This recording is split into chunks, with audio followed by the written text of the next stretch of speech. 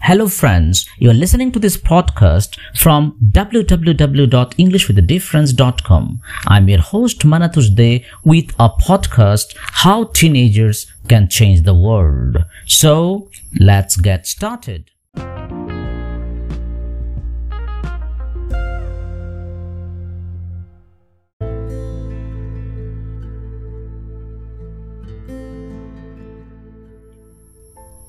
As a teenager, you cannot change the world all on your own.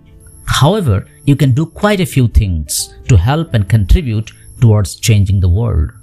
There are many other ways that you can help change the world apart from the ones that are listed here. But for now, here are a few easy things to do, seeing as you are only a teen. You could do much more. The possibilities are endless. You have most likely heard about recycling, and you might even do it yourself. However, you may want to recycle even more.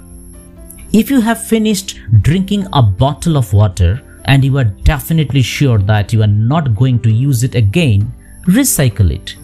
You can recycle many things. Quite a few things are paper, glass, cardboard, and plastic. Donate. Donation can vary from time to time. You may find yourself in a charity shop donating all your old clothes, shoes, toys, or you could simply find yourself putting all your loose change inside a money box outside a charity shop. You don't have to do extreme things like, for example, donating blood if you are definitely not 100% sure about it. Do what you feel comfortable with doing. Money that is donated to charity is usually used to help those that live in poverty or those who need a little extra care. Littering. Time after time, you may have found yourself in a position where you have littered. Littering contributes to polluting the planet and is quite hazardous to the people and animals around us. If there aren't any nearby bins, hold on to your rubbish until you find one. If your rubbish is recyclable, recycle it. Reduce vehicle pollution.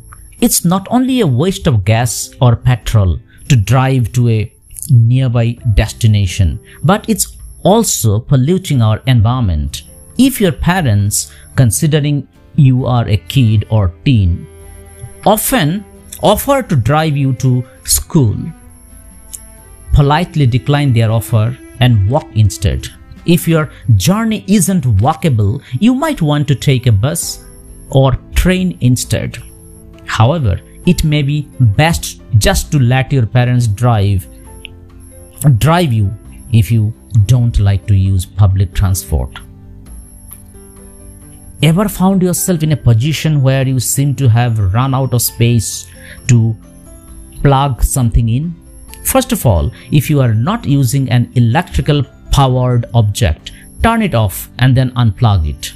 It's not necessary to have all the sockets occupied at once. If you straighten your hair every morning, for example, then you might want to change that. Not only are you wasting energy, but you are damaging your hair.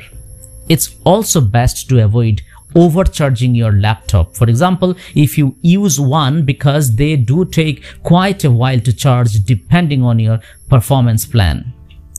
Motivational speakers can have their ideas and beliefs heard, and some have been known to have an impact on the world as a whole.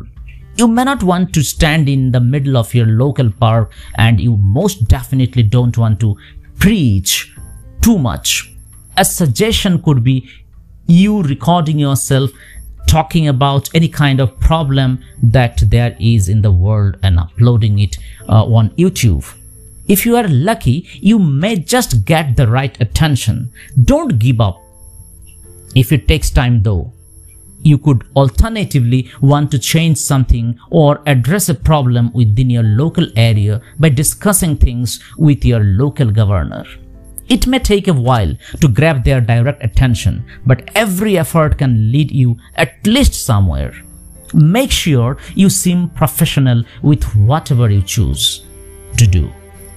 No one will listen to someone who is speaking in slang or come across as aggressive and too demanding. Thanks for listening.